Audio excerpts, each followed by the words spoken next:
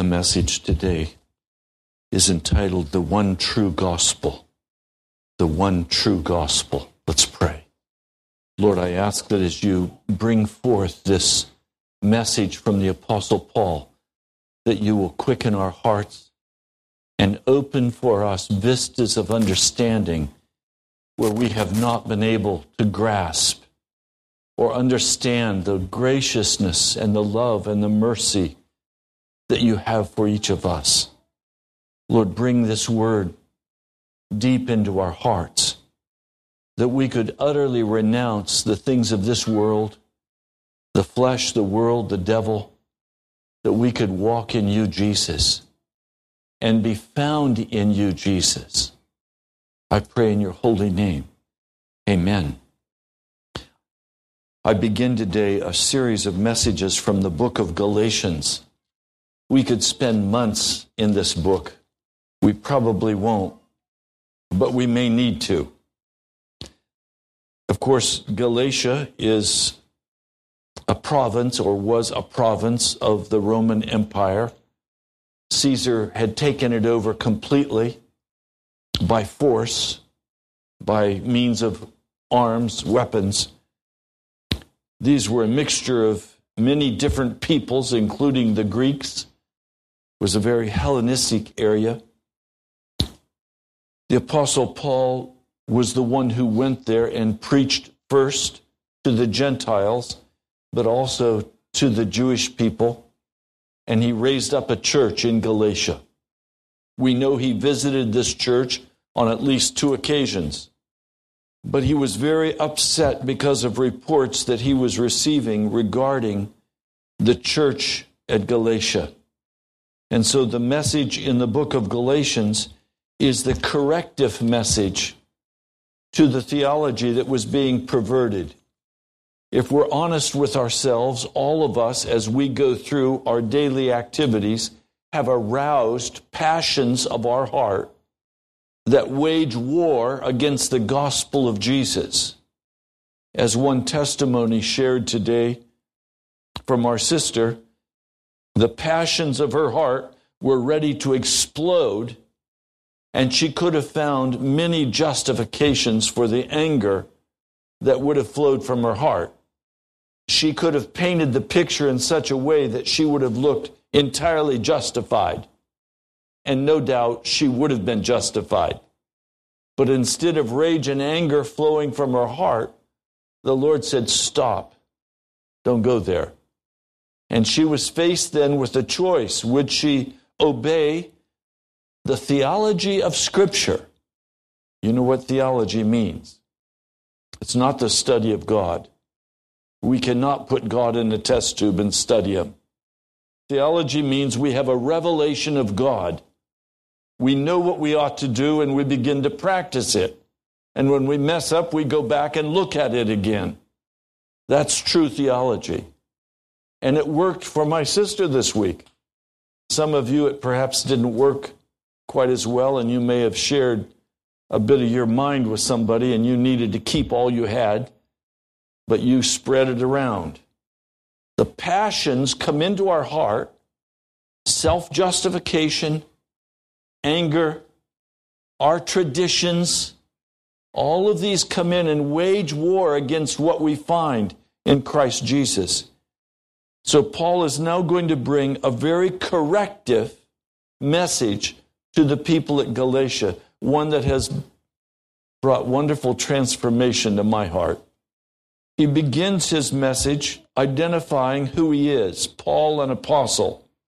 You understand what an apostle is? It's a messenger. That's all it means. It doesn't mean you're able to work miracles. It doesn't mean any of the things we assign to it. The word originally simply meant messenger, bringing a message from the Sanhedrin, the ruling body of Israel, taking that message to the person with regard to that message, that verdict concerning their place or their condition. An apostle brings to us the verdict of not guilty in Jesus Christ. With that judgment of not guilty comes signs and wonders. That's why it says that apostles bring signs and wonders because God confirms the word of not guilty that he speaks through them. Or, in the case of Ananias and Sapphira, he brings judgment. Whatever the verdict of heaven is regarding your life and your heart, the apostle will bring it. Not sent from men, nor by man, but by Jesus Christ and God the Father, who raised him from the dead, to the churches in Galatia. Now, the first word of this apostolic message to our hearts, I want you to hear: grace and peace to you. I want you all to get this, so don't be distracted, please. I want you to hear this. If you miss this opening salvo of the gospel, you will not understand the rest of the book of Galatians. Grace, charis in the Greek, literally means the unwarranted favor of God. It means the influence of God on your heart for the gospel. Okay, so he's saying at his very beginning, if you don't understand this, you're going to miss. What he's going to say to you must be accompanied by the influence of God in your spirit. Without that, you will not understand what's going to be said. The second thing he says, and peace to you. This is not shalom. This in the Greek literally means harmony and prosperity. Harmony and prosperity. So Paul is saying to us, look, I want you to recognize that the gospel of Jesus Christ comes first of all with a powerful divine influence that makes itself felt in your life. None of us of our own accord would turn to the gospel of Jesus. We would be consumed in our own darkness. But in his kindness, he sends his active, not passive, influence of his Holy Spirit to begin to move in our heart and to call us. There's not one of you in this house today who is not here because the Holy Spirit did not call you. You are here because he did call you. So the first step in understanding the book of Galatians is to know that God is influencing your heart. And you can respond with all manner of stubbornness, and he'll explain later in the book what will happen if you respond to his kindness with stubbornness. And then he says, and it is God's desire that you be prosperous financially. It is not God who brings poverty to his people. It is God who brings prosperity to his people. So first he's saying, I want you to know that you are being won by the Holy Spirit. You are being influenced by outward forces that are coming to play in your life. You may be utterly unconscious of them, but the Holy Spirit is after you. All right? And the Holy Spirit is after you in order to teach you the good news so that you can live in harmony without conflict, and so that you can be prosperous. God did not ask us to follow Jesus Christ so he could torment us. He asked us to follow Jesus so that he could bless us with his presence and he could prosper us. Money is not sin. It's what we do with money that is sinful. Prosperity is not wrong. It's what we do with that prosperity, whether it reflects a selfishness of heart or whether it reflects a concern for the kingdom of heaven. So Paul opens by saying grace and prosperity and harmony. No more fighting. You know that if you engage in fighting, in anger, in bitterness, you are walking in opposition to the gospel of Jesus Christ. If you have a fight with your wife, you are in opposition to the gospel of Jesus. If you have a fight at work, you are operating in opposition to the gospel of Jesus. That's the opening salvo of this book. I know people who say, it's too peaceful here. I think I'd better stir up something.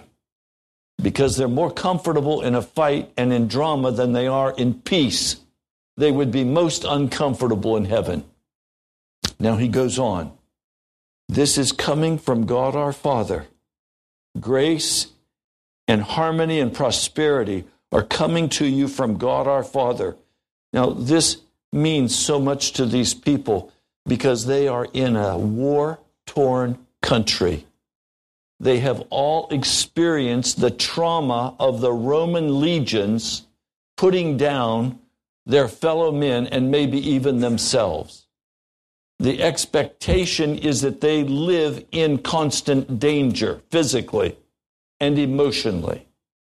We don't know that in America. Most of us in America reside in a place of peace, and so we don't treasure peace the way God wants us to treasure it. I wake up every morning, and you know what I say? Lord Jesus, thank you for another peaceful day where I can proclaim the gospel, where I don't have to run. I don't have a court case I have to deal with. I don't have charges against me by the government because I'm proclaiming the gospel. I believe this is a time of peace before a time of great upheaval in our nation. And many already are suffering in the upheaval of the injustice of our culture and our day. I praise God every day I have a peaceful day. This is coming from God, the Father, who raised him from the dead, who raised Jesus from the dead, and all the brothers with me. He's saying this position is what all of us in the church have taken. This is the common position of the body of Christ. He's saying this Jesus who gave himself for our sins to rescue us. And that word rescue in the Greek, we're going to look at a number of the words in the Greek. This word rescue us is a verb. You know, a verb is an action. An adjective is a description. A verb is action. This word is a verb, and it means to pluck out. You go for a dog with ticks. You have tweezers and you pluck them out, right? You pluck out what you don't want. You draw out. And another specific meaning is to root out. In other words, you have to go deep to dig this thing out. Saying that Jesus came, he gave himself for our sins to rescue us, to pluck us up out of the present evil age. Now, I looked up the word evil and discovered that it's the same word that is used for evil in the Lord's Prayer. This is the Lord's Prayer. You find it in Matthew, the 6th chapter, verse 9 forward. Our Father who art in heaven, hallowed be your name. Your kingdom come, your will be done, on earth as it is in heaven. Give us today our daily bread. Forgive us our debts as we have forgiven our debtors. And lead us not into temptation, but deliver us from the evil one. Evil there means toil, painful labor, wickedness. In other words, painful toil is associated in Scripture with wickedness. You remember in Genesis, painful toil came into their lives with the earth being cursed because of their sin. Let's be very clear, it is sin that brings painful toil. It is not Jesus. Now, if you come back with me, it's saying to rescue us, that is to pluck us out of the present evil age, the age of toil and pain, the age of laborious worry, hardships, danger. That's what we are plucked up out of, according to the will of our God and Father, to whom be glory forever and ever. And now he begins his rebuke. I am astonished. Verse 6. This is Galatians 1, verse 6. I am astonished. I am amazed. I am confounded that you are so quickly deserting the one who called you by the grace of Christ and are turning to a different gospel. The word deserting literally means to change sides, to transfer. So the passions arise in our hearts, bitterness rises in our spirit, and we say, I'm not going to go there anymore. I'm not going to serve Jesus. It's useless. It's hopeless. I'm going to go my own way. I'm going to live my own life. I'll set my own standards. And we go back to Eve, who stood at that tree of the knowledge of good and evil and said, you know what, God's withholding from me something very precious to me, and that is the right to make my own decisions about what is right and what is wrong. So now we have a whole culture where every person says, hey, you can think whatever you want, but I'm going to decide what I want and what's right for me. And don't tell somebody who's decided what's right for them that what they've decided is wrong. They'll become very angry. Because we all think we have the right to determine and judge for ourselves what is right and what is wrong. And we have our traditions. You know, Christmas is coming. Some of us were raised to think that Christmas was everything. I mean, I would usually start saving money in January to pay for Christmas. And if I didn't have at least $2,000 put away, as a young, newly married man, I knew we weren't going to have the Christmas for my family that I wanted. So don't tell me that Christmas is a pagan holiday. Now, don't tell me that Christmas is not Christian. You know what Christmas means? It's Christ Mass. Don't tell me that Christmas is about a Mass. And I was very rebellious. There is a spirit of Christmas that fills your heart, that draws you to emotional feelings. And the day after Christmas, when it all leaves and dissipates like a mist, you're saying, what was that all about? And after Christmas, I used to look, I'd clear out a whole drawer. I had 2 drawers when I was a kid. Everything I owned had to fit in those 2 drawers. So, I mean, my brothers and I and my family shared a 900 square foot house, tiny little house with an outhouse. My dad put the running water in. We lived in this little house and had a little dresser, and I had 2 drawers. Well, I always knew I was going to get a wonderful Christmas. So I would clean out one drawer. I'd stuff everything into the other drawer, or I'd throw it away. So I had one drawer clear and ready for Christmas. And then Christmas would come, and all the wonderful songs and the music. And when Christmas would come, and the next day I would look in my drawer at the gifts, and they'd be one little goat herd of gifts over in one little corner of my... That's all my parents could afford. We were poor. And I'd say, is that all Christmas was about? I didn't understand that Christmas is not about getting, it's about giving. I thought it was about getting. Now, you know what? When Christmas comes, I have so much fun. I don't clear out any drawers.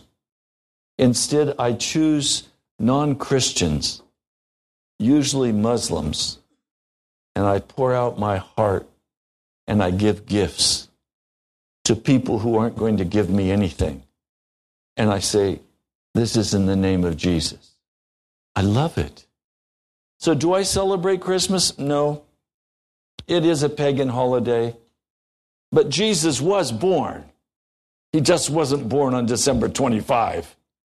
So instead of railing against Christmas, the Holy Spirit has told me, use Christmas when pagan hearts are the softest, and open your heart and just give to them, and give to them so much that they're embarrassed. And I have such a good time. And most of the gifts I give anonymously. So when I'm around them, they're talking to friends, they're saying, the strangest thing happened. And they talk about what happened. They said, I don't know who gave it. Of course, I keep a straight face. I don't want them to know that I did it. You know, when you begin to look at the passions of the human heart that become defensive and hard, and I'm right and you're wrong, and you've got to do it my way, or it's the highway. I've been so right so many times, I've been wrong. And my rightness has caused division and separation among those that I love. I'm still going to stand on righteousness. I'm not going to turn aside from morality. But love has to lead the way. And compassion has to lead the way. Not hard-edged, angry self-righteousness. So you come into this opening in the first chapter, and he's saying, I want peace and prosperity for you. I want the grace of God to be in your life. God wants to take you out of this evil age. He wants to rescue you. He's not against you. He's for you. He has something better for you. And Paul's shaking his head and saying, can I put it bluntly? He's saying, you idiots, what's wrong with you? Why would you turn aside from the richness of God's love to go live your own way and have your own life? Why would you do that? You're cutting yourself off. He says, I'm astonished at you.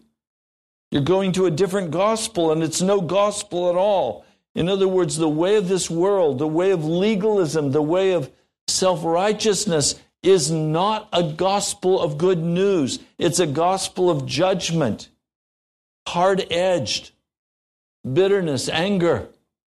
He's saying, don't go there. Confusion. I hear people say to me, Pastor, I'm so confused. Well, when confusion comes into your heart, know that it's from the devil. God never brings confusion to our hearts. He brings absolute clarity in the way of love and peace and joy in the Spirit of God. God will not make you have a fight with your husband or your wife, but the devil will. So now, he says, these people who are coming are trying to pervert the gospel of Christ. And now he makes one of the strongest statements in all of Scripture. He says in verse 8, but even if we or an angel from heaven should preach a gospel other than the one we preach to you, let him be eternally condemned. As we've already said, so I now say again, if anybody is preaching to you a gospel other than what is accepted, let him be eternally condemned. And now in the book of Galatians, he's going to lay out the false gospel and the real gospel. And we need to understand very clearly the difference. And we need to understand the difference in terms of how we live out our lives. And he says in verse 10, you know, Paul had some human tendencies as well. We all do. So now he says, am I now trying to win the approval of men or of God? He's a little defensive. And you read now through the coming verses, and he lays out his credentials to preach the true gospel of Jesus. And he's a little defensive about it. He's been attacked bitterly over this gospel, particularly by the Jews. But then the Jewish people have come, and they're convincing the Gentile people that they have to become like they are. And Paul is saying, no, you have to become like Jesus is. Now in chapter 2, he again begins to lay out again his credentials. 14 years later, I went up again to Jerusalem, this time with Barnabas. I took Titus along with me. I went in response to a revelation and set before them the gospel that I preach among the Gentiles. But I did this privately to those who seemed to be leaders. They did not have a strong hierarchical government in the New Testament church. It was servant leadership. It was not positional leadership. I did this privately to those who seemed to be leaders for fear that I was running or had run my race in vain. Yet not even Titus, who was with me, was compelled to be circumcised even though he was a Greek. This matter arose because some of the false brethren had infiltrated our ranks to spy on the freedoms we have in Christ Jesus to make us slaves. You know what he's really saying? He's saying somebody followed me into the men's restroom and watched me carefully. That's what he's saying. Spying out my freedom to see if I was circumcised. He says, we did not give in to them for a moment so that the truth of the gospel might remain with you. As for those who seemed to be important, whatever they were makes no difference to me. God does not judge by external appearance. Those men added nothing to my message. On the contrary, they saw that I had been entrusted with the task of preaching the gospel to the Gentiles, just as Peter had been to the Jews. For God, who was at work in the ministry of Peter as an apostle to the Jews, was also at work in my ministry as an apostle to the Gentiles.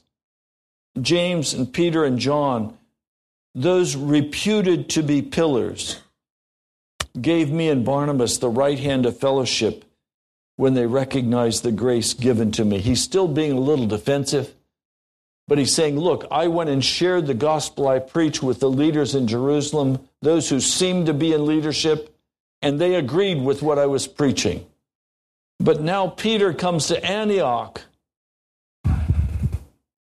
and Peter begins to act in a way that is not faithful to the gospel of Jesus. Verse 12, before certain men came from James. You understand who James was? James was the brother of Jesus. He was reputed to be the head of the church in Jerusalem. And when Peter was there, they would have a meal in common together. And they would all sit at the table together and eat together as brothers in Christ Jesus, Jews and Gentiles alike. Now, it was not acceptable for Jews to eat with Gentiles. It was against the rules.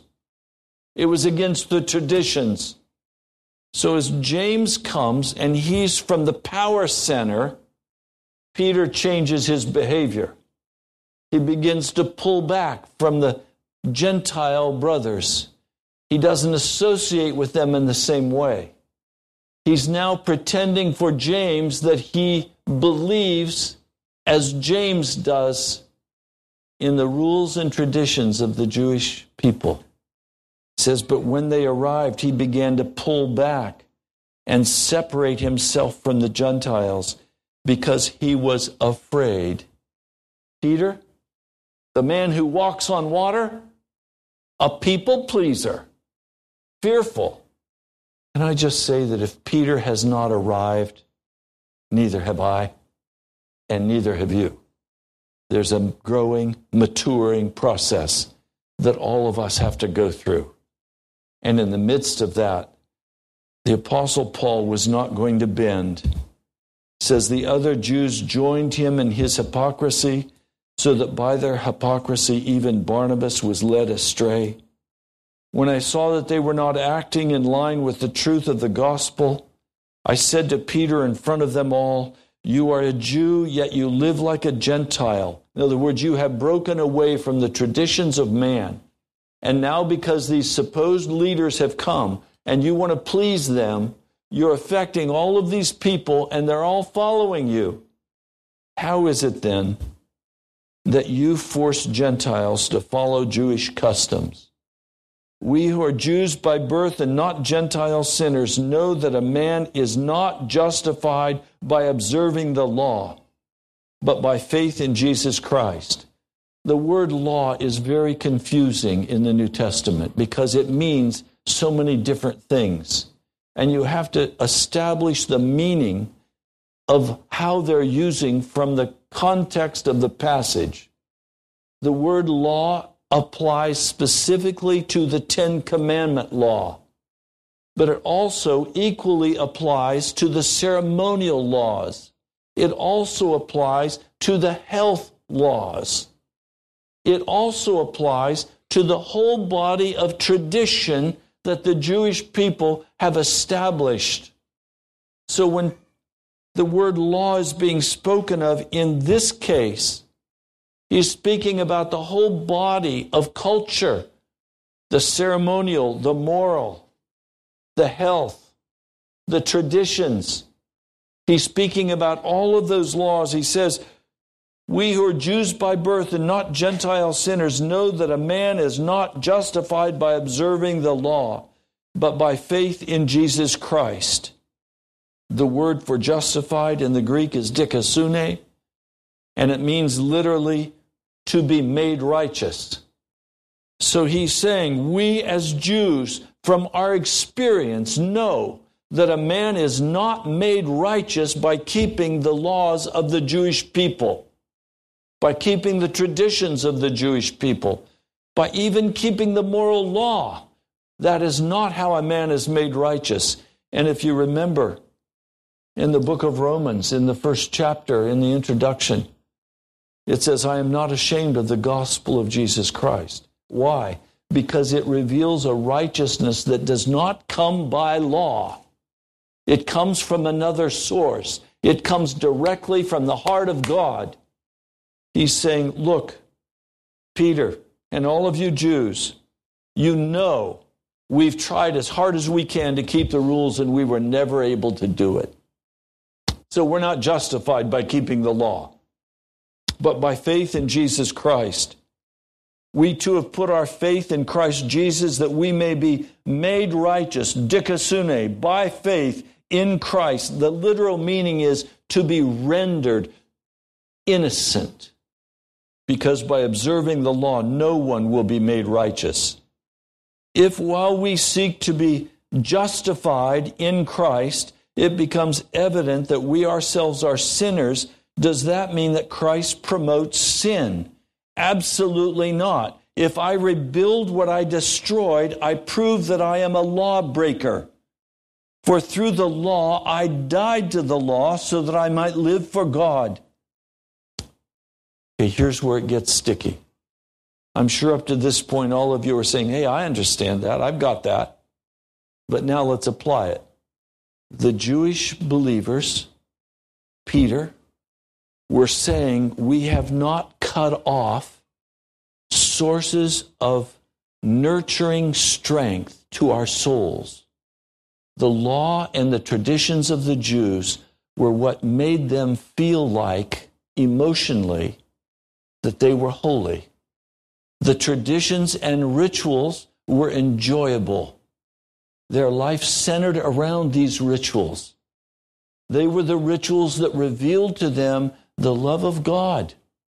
In our day, we've set up Christmas and Easter as rituals of the Christian church.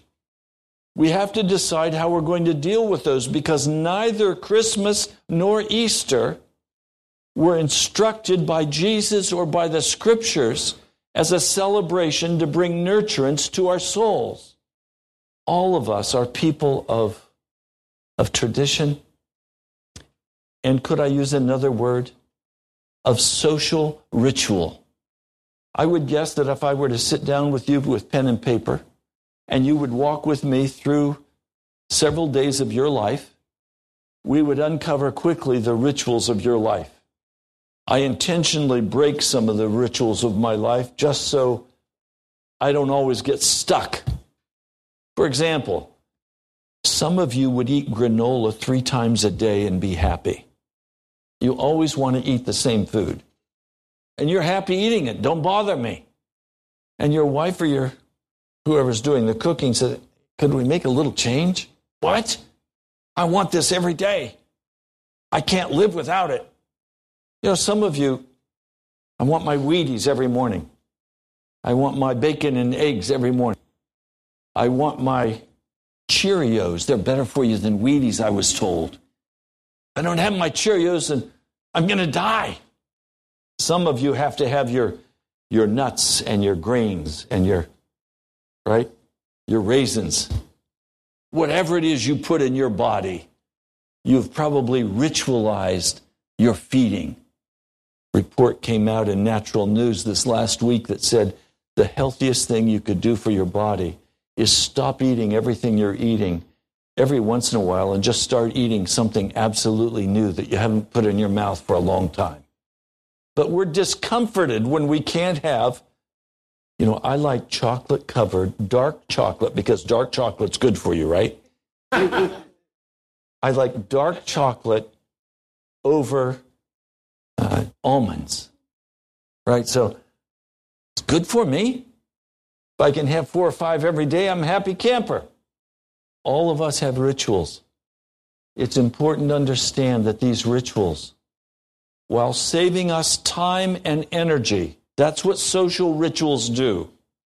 We go on automatic so we don't have to use our energy to figure out what we're going to do.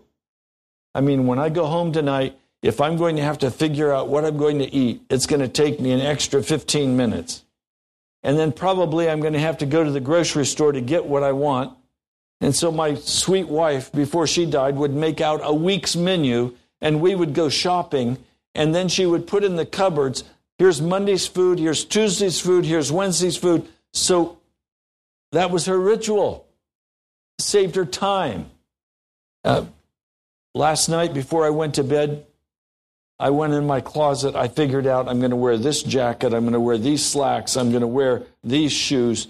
I had everything laid out. Why? Because this morning I knew I was not going to have time or energy to even think about what I was going to wear.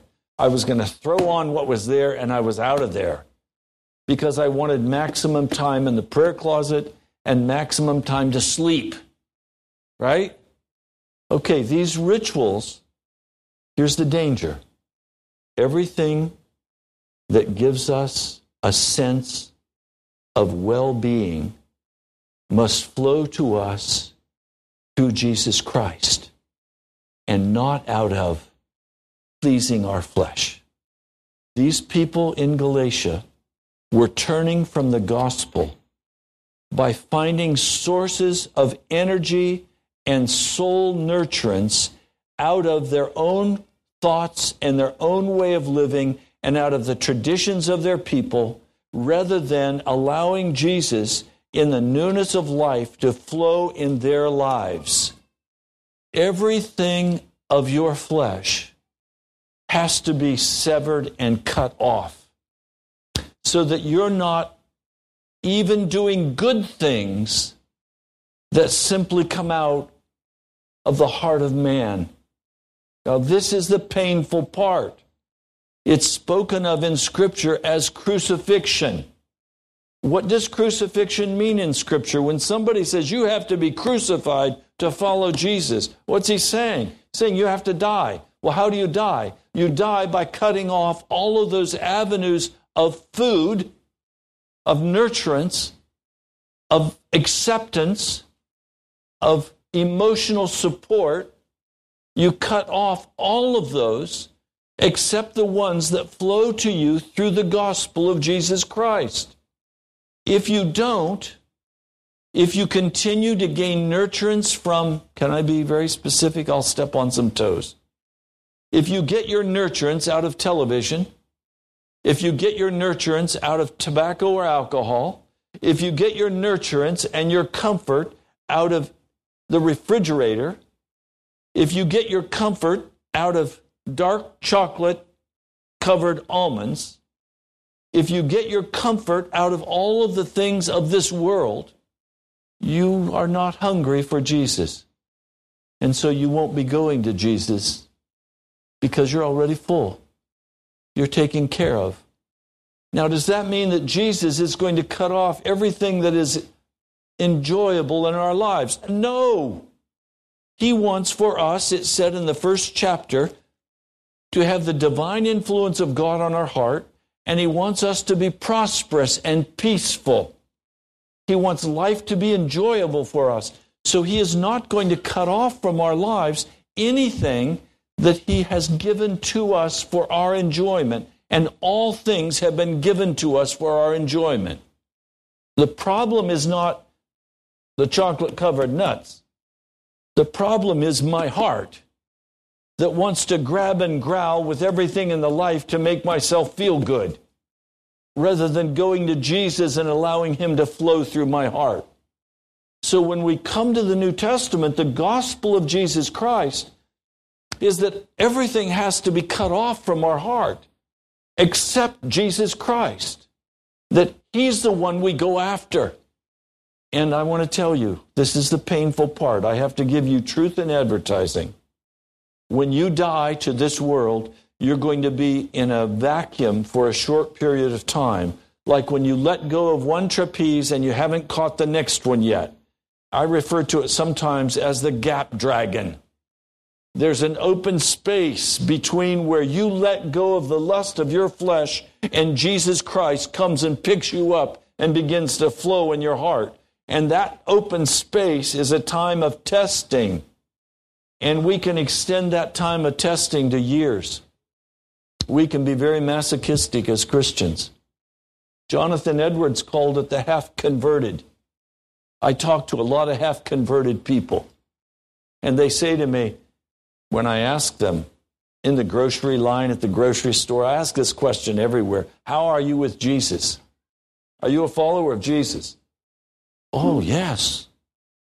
Well, do you walk clean, or are there issues that you're struggling with? No, there are issues I'm struggling with. Well, why didn't you just cut them off? Huh?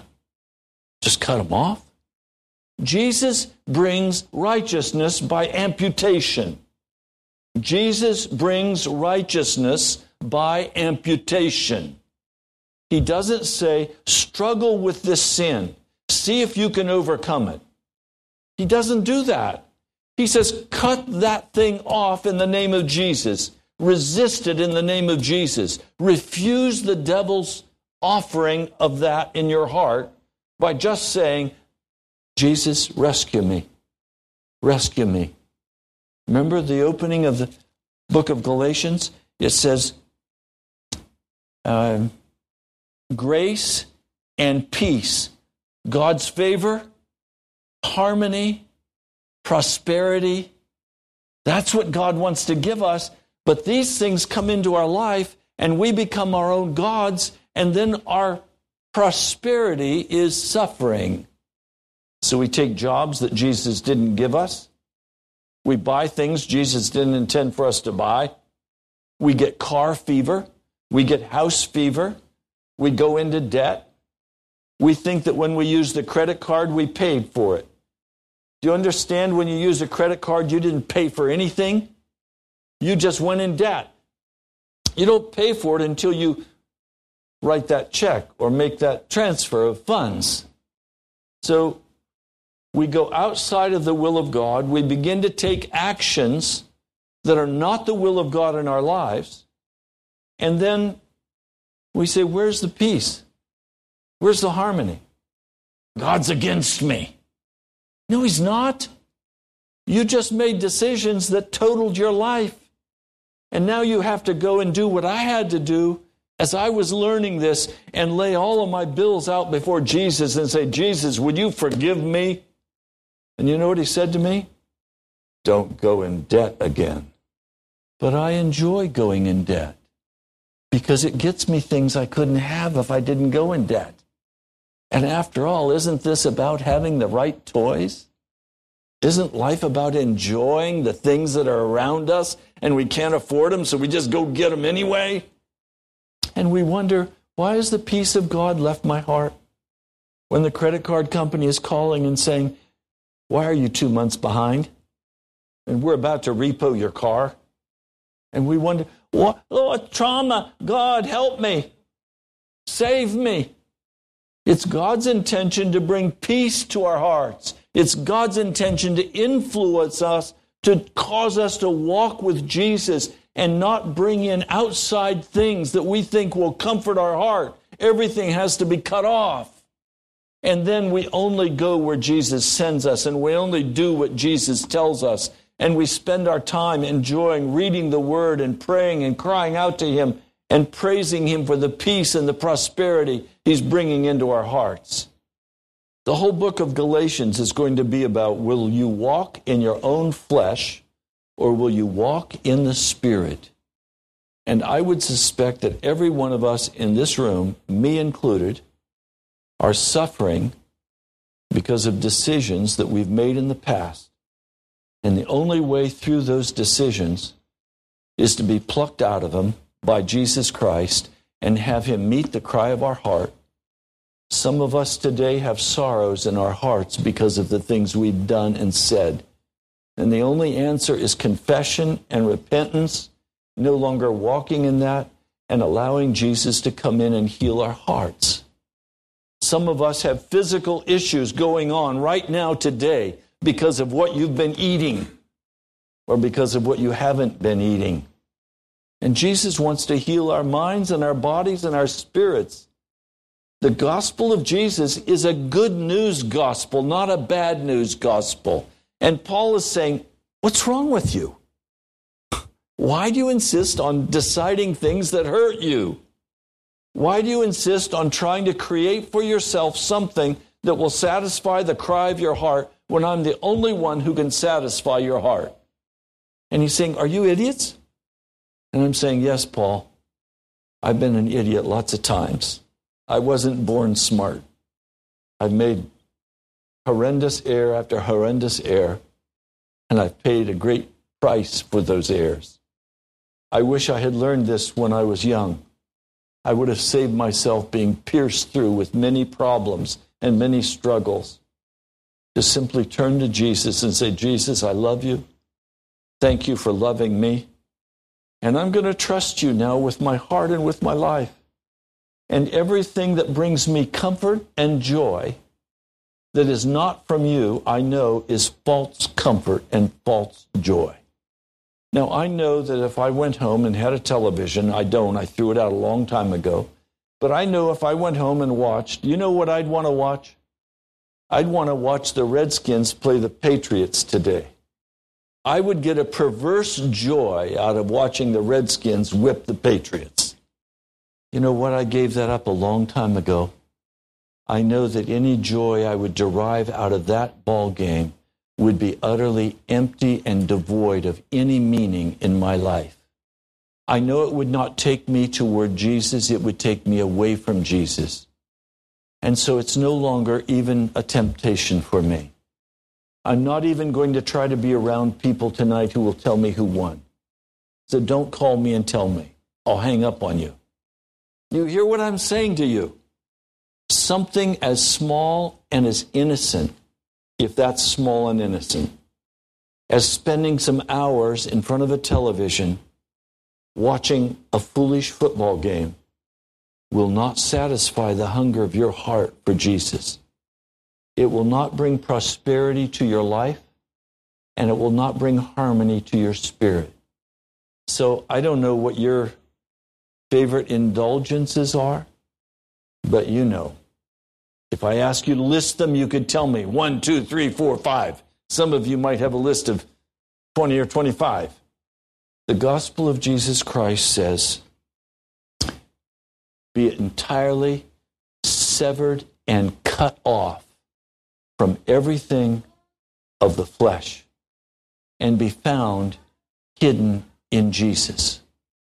Please inventory your life and everything that is out of your flesh. Go to Jesus and cut it off. Understand that when you do, you will go through an addictive withdrawal. When I cut television off, I would go in the living room before I actually threw it out, and I would sit in front of that television and wish I could turn it on, but Jesus said no. And I actually went through depression because I could not have my fix. And then finally the Holy Spirit said to me, why are you suffering this way? Take that thing out and put it in the trash. Large screen, brand new Sony, out it went. And I was delivered, and I've never gone back. And I never will. I suspect some of you have similar addictions. Cut them off in the name of Jesus. And let the joy of Jesus begin to come into your heart. Let's pray. Lord, I know the way of life and joy, the way of prosperity, the way of harmony. I know those are found only in your love and goodness.